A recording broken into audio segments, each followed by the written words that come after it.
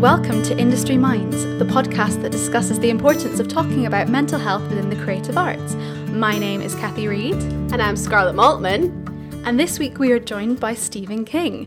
Not the author, which is the first thing I remember him saying in our introduction at ArtsEd in first year. Stephen is a vocal coach, a manual therapist, and a teacher trainer. He also owns and runs his own clinic, King Vocal Diagnostics, and has a clinic in Covent Garden. Ooh. How are you today? I'm great. We're here in my clinic, which is lovely. It's very quiet. And I've just finished a day of vocal massage and working with people, getting them back to health.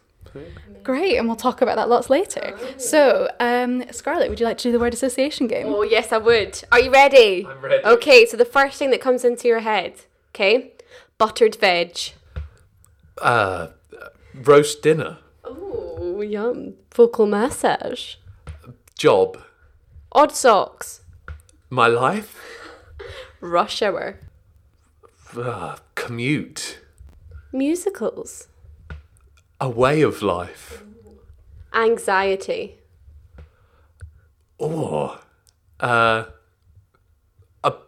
Something that comes alongside singing. Accurate. University. Oh, I have to be careful what I say with this one. University. A place where careers are forged. Oh, lovely. That should be the slogan. A place where careers are forged. Amazing. Cool. So, I know Stephen because we were in the same year at ArtsEd. We were 2-1-1s together in second year. Why did you initially want to start training in musical theatre?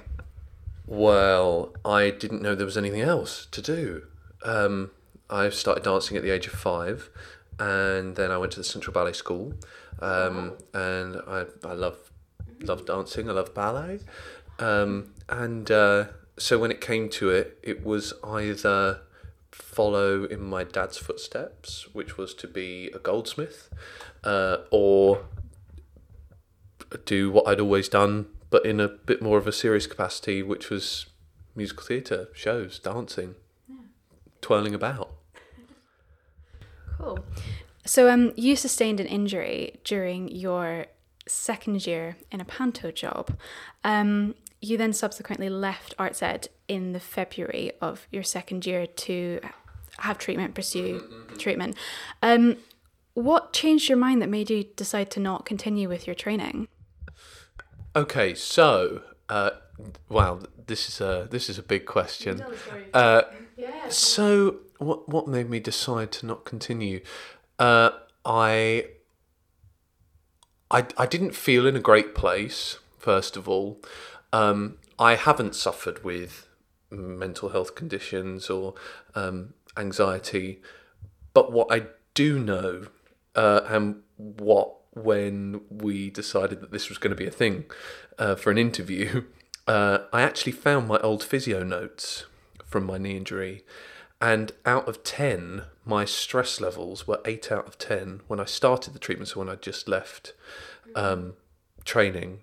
And by the time the 6 months of treatment was up, I found that I had written a 1 out of 10. So I was stressed. I knew that if things were starting to go wrong with my body now anyway, that probably things were going to keep going wrong. It was also a historic injury. When I was 11, I had the same injury. But I had totally forgotten about it. It was only my mum who later on went, didn't we do physio? Totally forgot that whole chapter of my life. And so I decided that going back a year deferred was probably not what I should be doing if my stress levels were such, and my body I didn't feel was good enough for it. So you said that you haven't suffered with mental health issues yourself, but did it affect you in any way to not complete your 3-year degree? Wow, yeah, I mean massively, because the thing is that particularly in education and as a lecturer now, the fact that I don't have a degree has meant I've had to work so much harder. Can I swear on this? Yeah, Of course I could swear. away. I nearly swore, and then I thought, God, can I swear on this? No, we have explicit on iTunes. I'm Scottish, I swear all the fucking time. Brilliant. So as a lecturer, it's difficult to get in places to lecture and do your work because I don't have a degree. Having said that, it has allowed me to work in a different way, which has actually driven me in some capacity, because I've had to make up for that. And now I think I have 29 letters after my name. Wow. 29. Yeah, I think it's 29. That's more than the alphabet. I've only got one. What? ATCL. My full name is Amy Scarlett Maltman, ATCL. Huh. And DIP for diploma. I think I'm Cathy Reed, ABRSM, ATCL, BA Ons. Ooh. So basically, Stephen is A, B, C, D, E, F, G, H, I, J, K, L, M, N, O, P, Q, R, S, T, U, V, W, X, Y, Z. And then a couple extra on the end. Have you got them all there? Yeah. Okay, go on, let's go. It's PG Cert, Cert HE, DIP RNMT, Advanced Cert AP, Certificate of Advanced Myofascial Release. Excellent. I hope you never get asked to state your name. State your full name. Please state your name for the record. State my name, Stephen King, not the author, and breathe. Here we go. I love it. So what did it feel like when you made the decision that you weren't going to return? What went through your head kind of leading up to making that decision? It was quite liberating.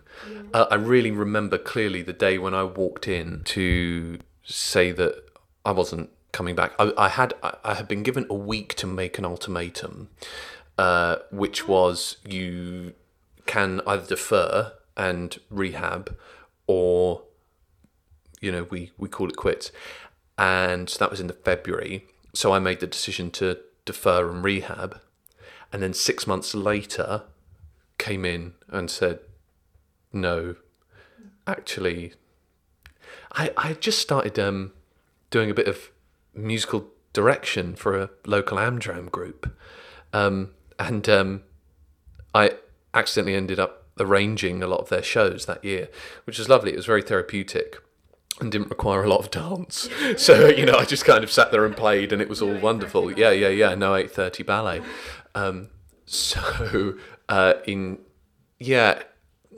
Liberating, I guess. Also daunting, because at that point, all I had and all I knew was training. So there was an element of stepping into the unknown. So, after you decided not to return to ArtsEd, what was the first step you took to change career paths? The first step. So I began doing some Still voice courses, and I was on path to be the youngest certified master teacher of the model. However, various different things meant that my life took a slightly different turn, and I went down the route of voice pedagogy. There was a new course that had just launched, which was a postgraduate certification in voice ped. And when I phoned up the course administrator, I went, so I've done a first year of musical theatre training. I've done these various Still bits. I've MD'd for an amateur choir. I've MD'd for an Amdram group. I've done a bit of teaching as a stagecoach and that kind of thing. And she went, darling, I think you'll be perfect. And so that launched my research career. So I think the biggest step that I made was that. And then undertaking what it means to not be fed a course, but to discover for yourself what the information means, which has led me to some quite interesting discoveries, and helps myself and my students unwind the narrative around certain pedagogical systems. Could you explain what that word means that you just said? What pedagogical system? Well, there in this country, there are certain methods that reign supreme in training institutions and with practitioners, and a lot of very fabulous work gets done, and some not so fabulous work gets done, and often all in the name of certain methods or models, which can be really unhelpful. This, I think, then unwinds itself as diluted education. So somebody at one stage at the top of their method says this, and 4 courses later, taught by 4 different practitioners to a teacher who's never heard of this work before, and they suddenly think they have the key and the answer to what's going on. And that's not necessarily true. The world's loudest hand dryer in the background. So I think it's I think that a non-specific pedagogical approach, just looking at information and anatomy, and not somebody's idea of what the anatomy is for a singing lesson, has been really interesting. Did that answer your question? Yes, it did. I didn't want to lie and say that I understood what that word was. What actually made you want to go down this path then? Was it quite random, or were you just kind of like, did you know that you wanted to kind of do this? Like, how long did it take for you to decide, I'm going to look at this? I remember when I put singing teacher as my Twitter bio. And for me, that was the day when I was like, ooh, I think this is it. I think this is what I'm doing now. I think where it started was that we had a particularly inspirational teacher in our second year, speech and voice teacher, Mr. Simon Money, who was a philosopher of voice, and one of the most articulate men, and one of the most beautiful souls I think I've ever met. Would you agree with that? Completely agree. He's definitely made my second year absolute gem. Yeah. And he had a way of delivering information that was so unthreatening and so digestible, but also holistic. And he, in a way, he was my hero. And when I had left, he emailed me and he invited me back to the classes, the voice classes. I politely declined because I felt like that wasn't what I should be doing. But he, in a way, that had a real lasting effect. And I guess I want to do for my students or clients what he did for us, which I think was just unlock us. Mm-hmm. He kind of freed us up, freedom of expression. Mm-hmm. And so I had that kind of burning away in the back of my brain, kind of going, oh, well, Simon and that, wouldn't that be lovely to call that a job? And I guess that's where it kind of happened. That's where it started from. It's amazing. Really great. It's amazing. So, Stephen, you offer myofascial release at your clinic. That is a lot of what you do. How are you finding, obviously, you've had the clinic open for how long? Well, I've been here 5 months full time, yeah. Cool.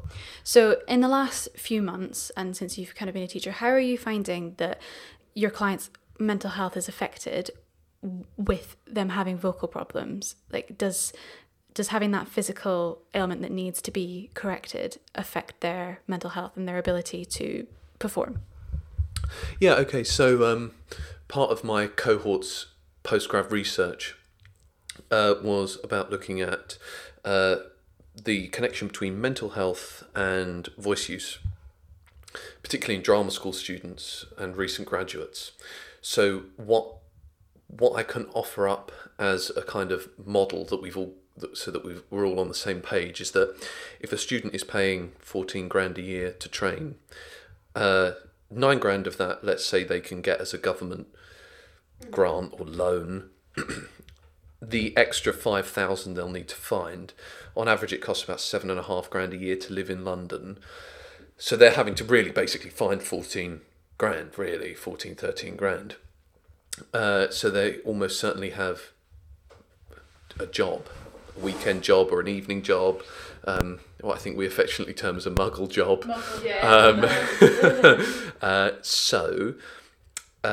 What, for example, I see and try to discourage in my students, appreciating that they do need to work and earn money to train, as the caveat, is that they will train for 8.5, 9 hours a day and then go and work in a bar until 1 or 2 o'clock in the morning. So not only have they vocally loaded, and by that I mean use their voice to an extreme that we wouldn't otherwise use as human beings, so belting, crying, Shakespearing, screaming, creaking, frying, Gilbert and Sullivaning, that then they do that for 9 hours a day and then go and have to take drink orders or whatever in a loud bar until very late in a often air-conditioned and dehydrated atmosphere, get very little sleep, and then do it all the next day and the next day, and probably don't have many weekends off, let alone actually going out and enjoying themselves. And so the vocal phone battery runs low and doesn't ever have time to recharge. What we also know from the research is that people's day jobs directly affect their mental health. So how you feel about your day job and how much you earn and how much job satisfaction you have has a direct correlate between mental health.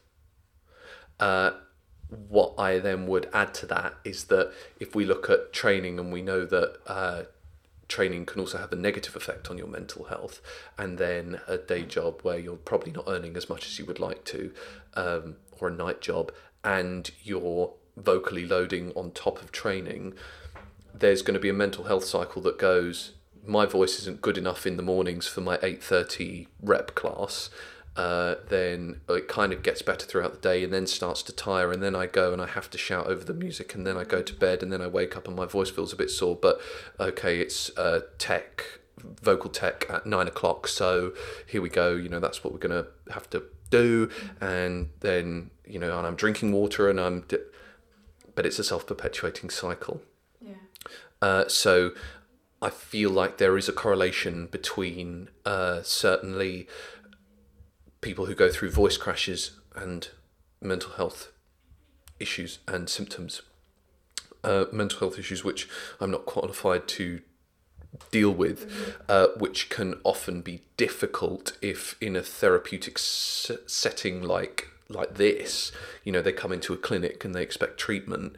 I can't give them talk therapy, and so when they open up about a vocal injury or a particularly tough show that they've done or something like that, I can't take it any further. That has to just go in the notes as part of their history, and we work on their physical tension, which I am qualified to deal with. But no, I would say there is a kind of ever-growing correlate between this idea of fatigue and hating your own voice. How do you find it? Obviously, assuming you get clients who come regularly, it must be really rewarding to see their progress of someone who, like you say, might come through the door really exhausted, the tension with their voice, mental health, going on par with it, and then seeing the end result. That must be such a rewarding thing to see someone go through as an end result. Yeah, massively so, emotionally so for me. I had one client who had graduated and hadn't worked in 2 years, had been hating their voice, had been doing superhero parties in order to make money, and shouting over kids had fucked it, basically. So anyway, they came and saw me, and in 5 sessions, she then had a successful audition and was booked for a job. And she couldn't believe it, and I could believe it because the transformation had been excellent, and a very diligent client who went away, did exercises, and really worked it through, so I think it's interesting to see that and have a tangible end product where you see somebody who comes in and their first session is them almost in tears because they hate their voice, and then in 5 sessions they've booked a job. That's amazing. And was that like a manual therapy client, or was that a vocal coaching client, or both? So that was just purely manual therapy. Oh, wow. Yeah, so I haven't actually heard them sing. Wow. Yeah. I guess it is, like, even being here, I haven't even thought about the effects mental health has on my voice. Like, obviously, with stress, when I'm having bad mental health days and I'm really, really stressed, I put on weight, but I can control my body. I know, okay, I'm really, really stressed, I need to work out more, or, for example, if I'm really anxious, I know that, okay, I need to go and do yoga, really relax and take care of my mind. But I haven't even considered what mental health does to the voice. It's absolutely mad. What would you suggest to someone who maybe might be in a similar situation to me, not having a clue? Oh gosh, right, mental health does affect the voice. What would you say? What's your expertise on that? Well, that's a question. No, it's interesting because I think there are 3 ways in. I think the first one is you need to fall in love with your art again. So it's really easy when you are injured or you feel shit both in your body. I mean, like, let's put it into a perspective of you wake up in the morning and you feel like shit and you don't want to go to the gym. Yeah. And so you don't go to the gym. But you know deep down that going to the gym is going to make you feel better. But sometimes the mind monkeys just don't let us go to the gym, right? Yeah. I would say that the same thing applies with the singing lesson. So you feel shit about yourself and you feel like you don't have a message that you can convey with any positivity or with any truth. And I think that's exactly the time when you need to sing. So I think that's way 1. Way 2 is nourishing your artist by going and seeing shit, because it's easy to be inspired. There are so many wonderful shows. I'm off to see Company tonight. I'm so jealous. But last week I saw 6, which was just phenomenal. Phenomenal. I'm just going to leave. I'm so jealous. I can't continue this interview. Good to see Patty. So jealous. But I actually had a client book in because they saw Company. They haven't acted in years, like 10 years, saw Company and wanted to get back into it. Oh my God. From seeing Company. So, if you're feeling like it's not in the place it should be, go and get inspired. Go and see some shit. Book a ticket to somewhere. And it's, we're in London. It's so easy to get inspired in London. Yeah. I mean, sometimes even just walking down the street and you hear a great busker and you just go, man, this is where it's at. So I think that's the second way of my 3. So the first way is book yourself in for a singing lesson and just sing your heart out.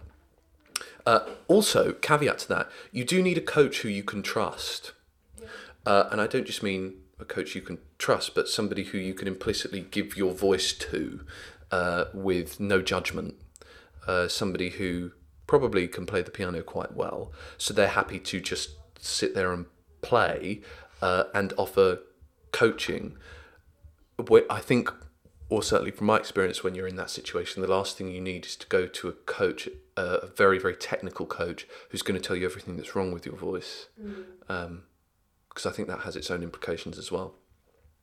So, that was the caveat to that. The third way, I think, obviously I am a body worker now. When I go for body work, which I do once a week, I go for a full myofascial release once a week, I feel excellent afterwards. And I look forward to it.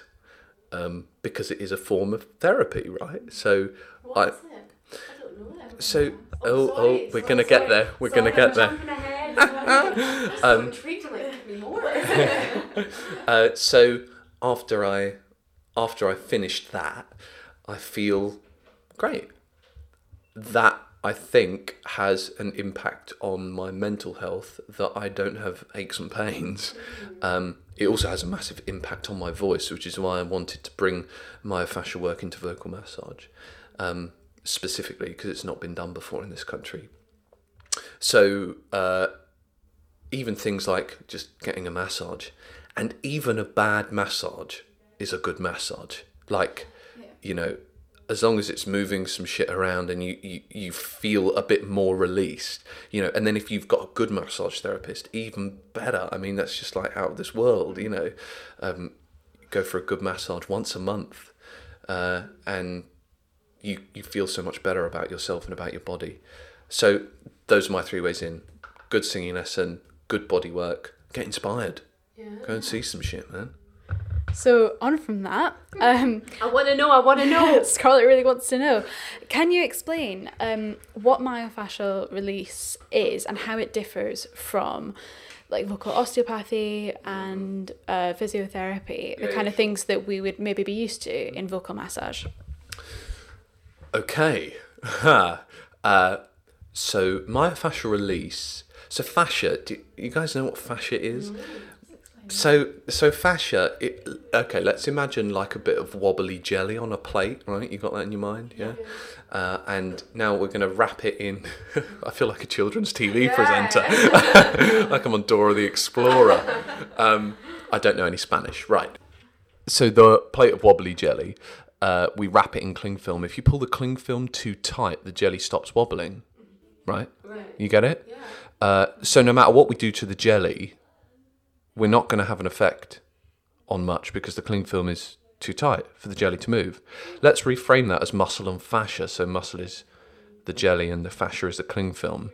No matter what we're doing to the muscle, if the fascia is tight and constricted, we're not going to get good movement. We're not going to get good wobble in the jelly. You get me? Yeah. So we have hundreds of muscles in our body that are all covered in fascia.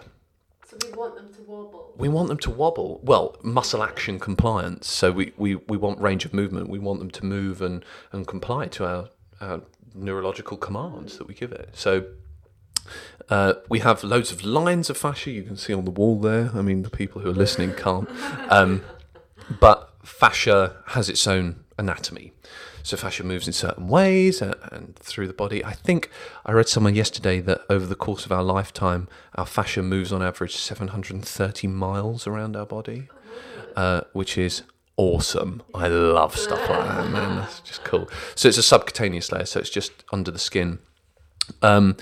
Fascia, when stimulated, so put on a gentle stretch, given heat or light, sometimes acupuncture, sometimes sound, can change its form.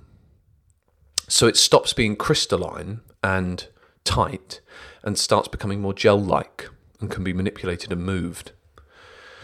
What we do know about fascia is that if we have a blockage of fascia or a tightening or a crystallization of fascia somewhere in the body, that normally correlates with chronic pain. So people who have herniated discs in the lower back often have tight fascial restrictions around that. Loosening off the fascia can stop the chronic pain because the body doesn't tense there anymore because the muscle is allowed to move and change and work as it should. So when I started learning about this and I started researching it, I thought, why can't we put this in context of the voice? Myofascial release as well is pain-free because it was designed and used to treat people in chronic pain. And if you do deep tissue massage or heavy trigger point therapy on somebody in chronic pain, the mitochondria go mad and they lock down. It gets worse. So for the treatment of chronic pain, it's excellent. My thought process behind it was, aren't all performers to some extent in some kind of state of pain? Isn't that why we perform? I don't know. But I thought, I wonder if we can do a painless release of the fascia around the muscles that we use to vocalize, and singing is a whole body experience.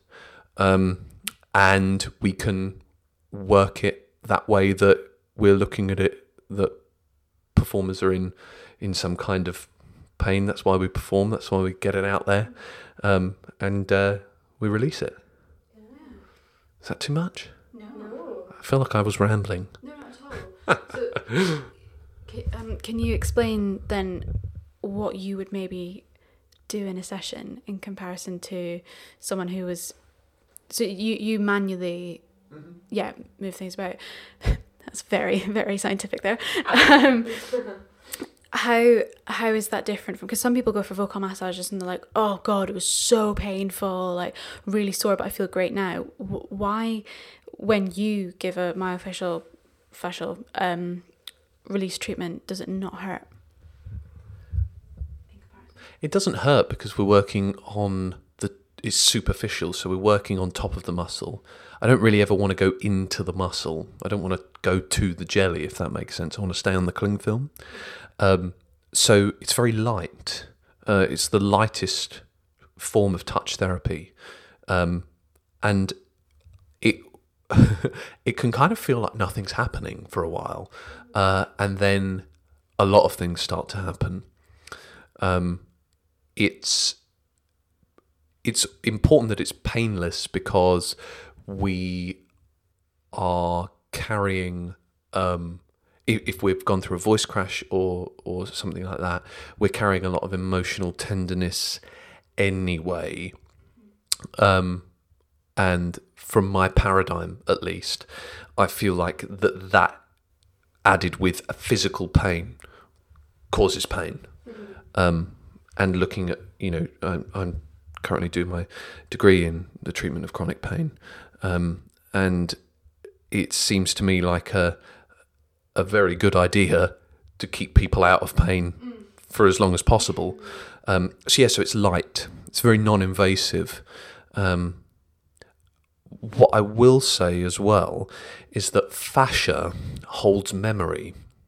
So, for example, cesarean scars hold the physical embodiment of a child, but it's not until you're working on somebody whose child has died and you're working on their cesarean scar that you really realise just how much fascia holds memory, because as soon as you start to work on that scar tissue, and then, they're hysterical, they can have all kinds of emotional releases. And so that's painful enough without, inflicting pain. What do you get out of your job? Well, first of all, I don't feel like it's a job. So I think that's number one. I feel it's a bit of a calling in a weird way. Not deeping it out.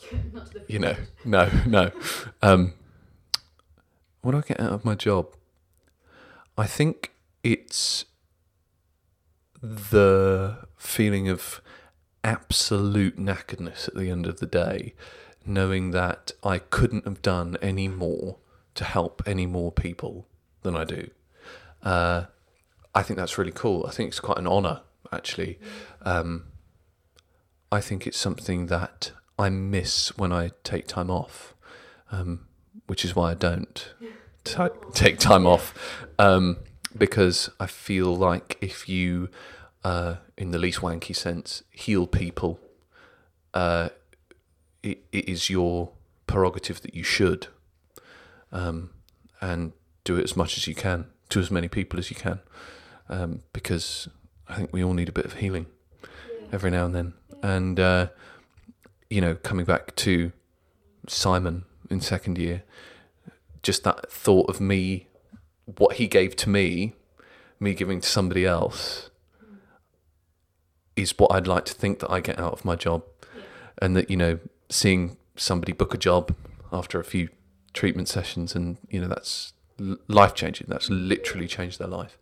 And I think you can only, I can only kind of change the world one person at a time. You know, I'm not a politician. So yeah, I guess it's just trying to change people's lives for the better, heal people. Yeah. What do I get out of my job? Massive satisfaction, I think. Yeah. So what mental health issues or problems come along with your job? Ooh, that's interesting. So, I mean, first and foremost, I have to be a businessman in order to run a clinic and in order to run a successful private practice. When I set up on Harley Street, I was at number 1 Harley Street and I was playing with the big boys, and all of a sudden people got very interested in what I was doing very quickly, and everybody loves to tell everybody that they can't do certain things because sometimes people have the monopoly on a market, and sometimes people's livelihoods are at risk.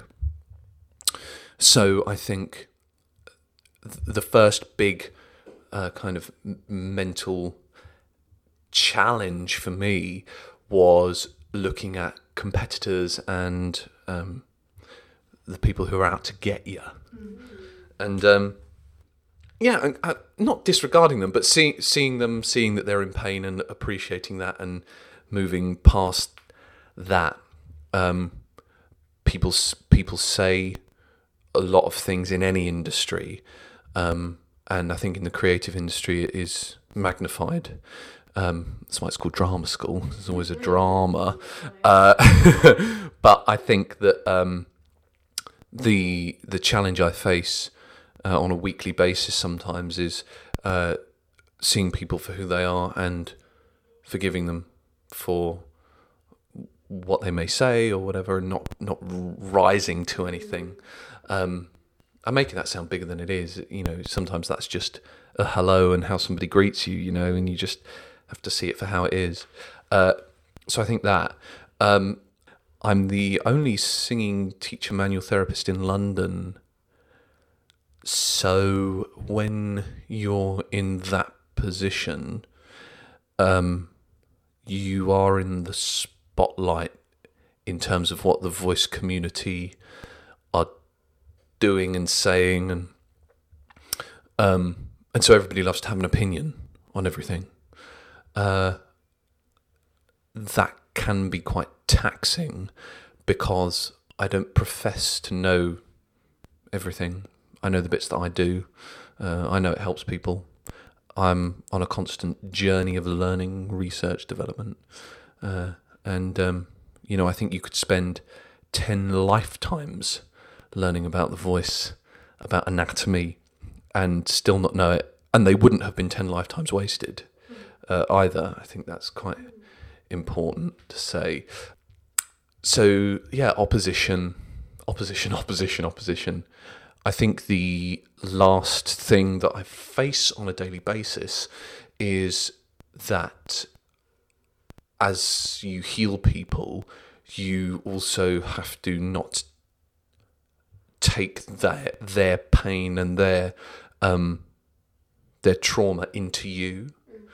And that was the mistake I made when I first started doing manual therapy, is that I was very empathetic and was drawing a lot of the work out of my clients and into me. And I remember one day after doing a day at Harley Street, coming home and having a click in my jaw, and my jaw has never clicked. And I realised I had only treated clicky jaws that day. And I just thought, wow, I've got to do something about this. So anyway, I have a fabulous anatomy teacher who is also an energetic anatomist, who took me through ways of grounding and energetic clearing and that kind of thing, which I say is like my game of pretend. I pretend to do it, and maybe there's something in it, maybe there isn't. But what I know now is that I'm not tired at the end of the day, and I don't get clicky jaws after I've, energetically cleared my room. You actually just touched there on learning and research, which was one of my next questions. Knowing you, I know that you have gone to many, many courses. You have 29 letters after your name. You always seem to be learning and researching and wanting to find out more. Aside from the obvious of being able to treat your clients well, why is it so important to you that you never stop learning? Yeah, great question. Yeah, okay. Why is it important that I never stop learning? You know that if somebody comes into me with something I can't fix or can't help them with and I have to refer them on, do you know how much pain that causes me? Oh my God, so much pain. It frustrates me. I don't like being beaten. I like to know things. I think learning is fun. I hated learning at school. I was drunk for most of my A-levels, and I didn't get it. I didn't get that kind of learning. I last year spent just over £8,000 on personal development courses and qualifications, which I haven't spent this year, rather shamefully. But I think that means that I can run a clinic in Covent Garden. That means that I can help more people. I think as well, and I mean this quite jokingly, is that I love winning arguments. Man, there's just something very lovely about making somebody see a way that they haven't seen before, seeing it for what it is, and accept a different version of truth. What I will say is that I'm also really happy to change my version of truth as I go, which I had trouble with initially, because certain things that I learned at drama school about the voice, then when you started to unpack it, actually weren't true at all. So then you kind of go between what's true and what's useful. And I think we're always straddling the lines. I mean, really my analogy about the jelly and the cling film is not really what fascia is. That's not true, but it is useful, right? But, fascia is 3 subcutaneous layers, and it's an aponeurotic sheath around... Right, exactly. And so, it's anisotropic, so it's like wood, it's like a grain, it's like... And so when you start actually unpacking anything, I mean, wallpaper is exciting enough if you research it, if you go deep enough. Do you know what I mean? There are only 17 different patterns of wallpaper possible. There's a fact for you. Yeah. So, look, I think that's the important thing, is that I'm always searching for a truth, to my detriment sometimes, because there is no such thing as nirvana, is there? It's right now. And I think, we can always aim for something.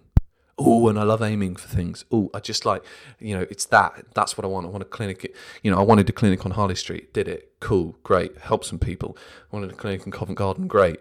Ran the two together for a while. It was crazy, but great. Now I want a clinic in the Shard. And, that's what I want. But does that make me a better manual therapist? No. Is it something I'm trying to get to? Yes, but then it's about being in this moment right now, which is where I am when I'm doing therapy. When I'm performing myofascial release, you have to be in that exact moment. Like when you're acting, you can't be thinking about having a clinic on the Shard when you're acting. You just fucking say your lines, don't bump into the furniture. You're there. Learning, man. Yeah. Amazing. On that topic then, what is the future plans for your business? I hope my competitors aren't listening.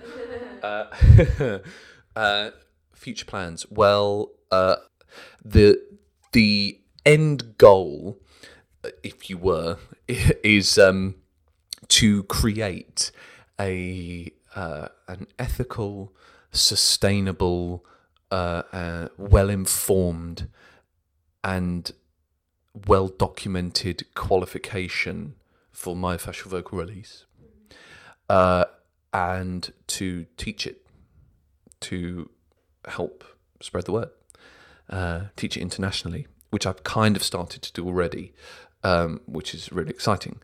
I would love to, I'd love to have a PA. Ooh, that's what I'd like. On a serious note, it would be lovely to train therapists to then work with me in this clinic. And my only stipulation is that they must have all been actors or performers first before they become therapists, so they get the remit. Because there's nothing worse than going for any kind of therapy and the person not literally not being able to go, I get it. Yeah. I understand what it is you're going through. And so I think that's a really powerful paradigm if you can employ people who get it in an industry. Most sports therapists have been sportsmen. So I think it's appropriate that, that vocal therapists should have been singers and actors, because it's easy to look at the world through rose-tinted glasses all the time. It is. So that's the plan. Get a qualification, itemized and authenticated, and then teach it. That's so exciting. So for me, on a personal level, I've seen you when you came back from Panto with your injury and how that affected you, and then you leaving. And today we're sitting in your Covent Garden clinic talking about the plans for the future, which sound ridiculous, and I have no doubt that you're going to make them happen because you're Stephen King, so you will. So from your perspective of having changed careers, what advice would you give to an actor who maybe has sustained an injury, or it just isn't for them anymore, and they're thinking, I still want to be involved in some way in the performing arts, but I need a career change? What advice would you give to them?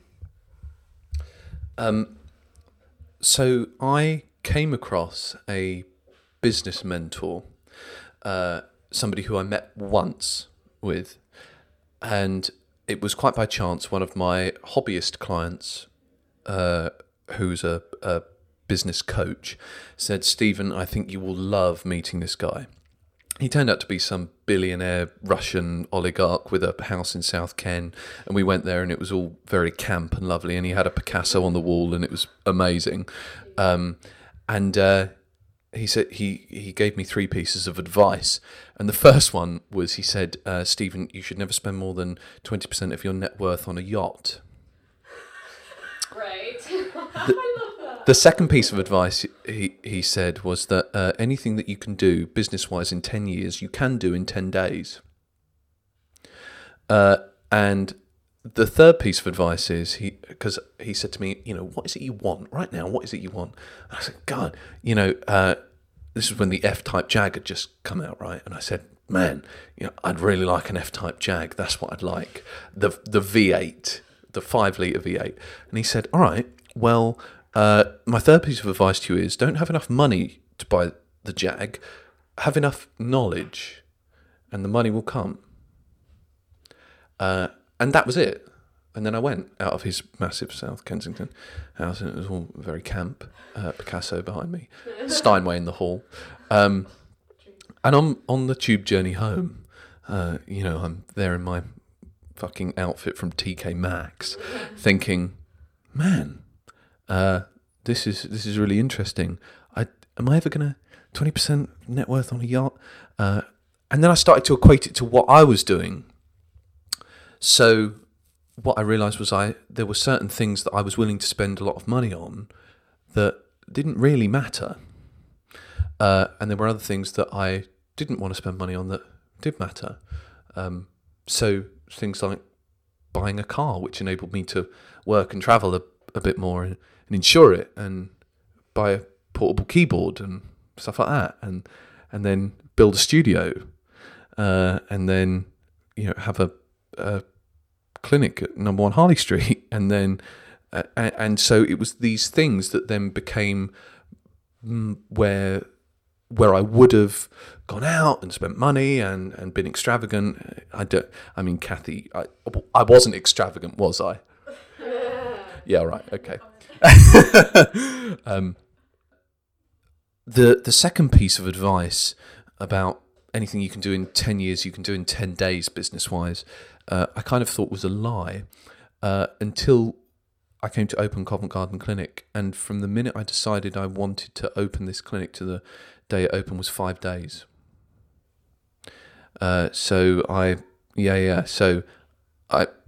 Myself and my partner had the idea. She's an actress and a therapist as well. We had the idea, and over the weekend, we opened on the Monday. Because anything that you can do in 10 years, you can do in 10 days. And I truly believe that. And so if I want to open on the Shard, if I really wanted to do it, I think in 10 days' time I could open on the Shard. If you're going to do it, you've got to do it, right?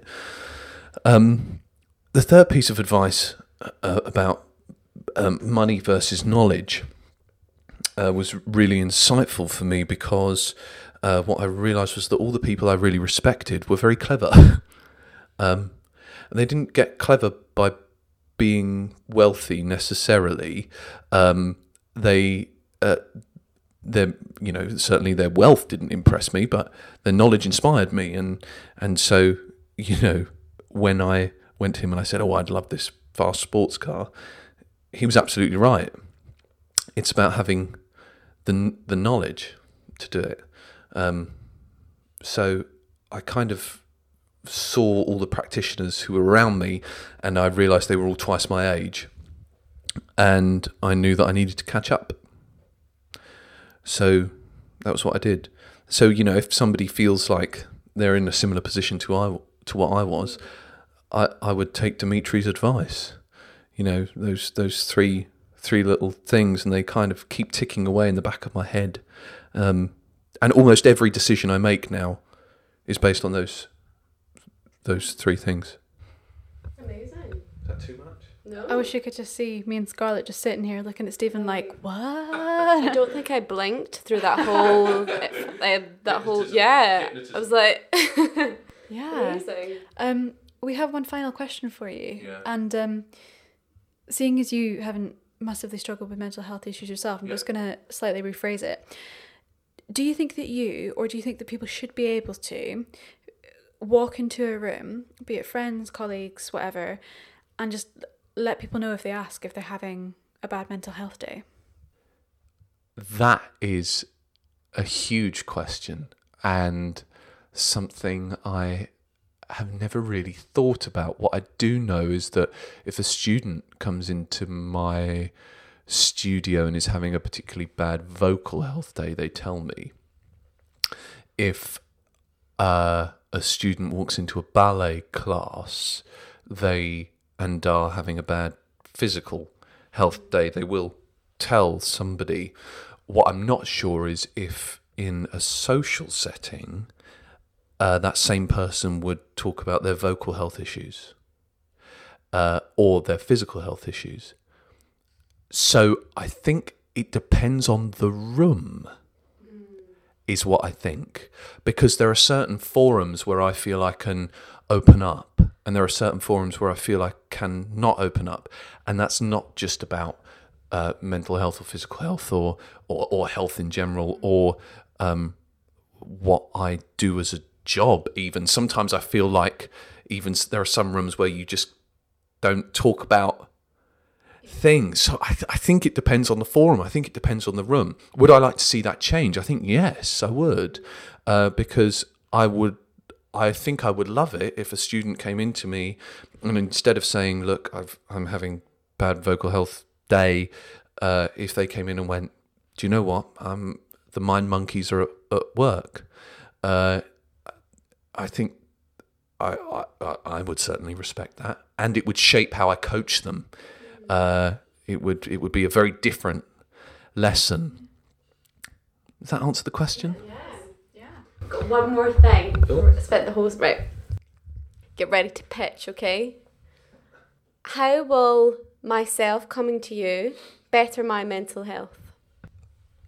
If you feel better about your voice, you feel better about yourself, and that's a positive cycle. We all have a message. We all have a truth. We all have something we need to say. And people who suffer the most, in my experience, non-clinical, do tend to feel like they don't have a message or a truth that they can share. I think that voice work on the voice, enables that. I think it will help your mental health if you come and see me or anybody for body work or voice work, because it will enable you. Yeah, amazing. Just that was Fantastic. beautifully wrapped up. Lovely wrapped up. We're going to finish with another little game, Stephen, because why not? And also because we've now got this format and we feel like we'd hate it. We can't. We have to stick to it. We have to stick to it.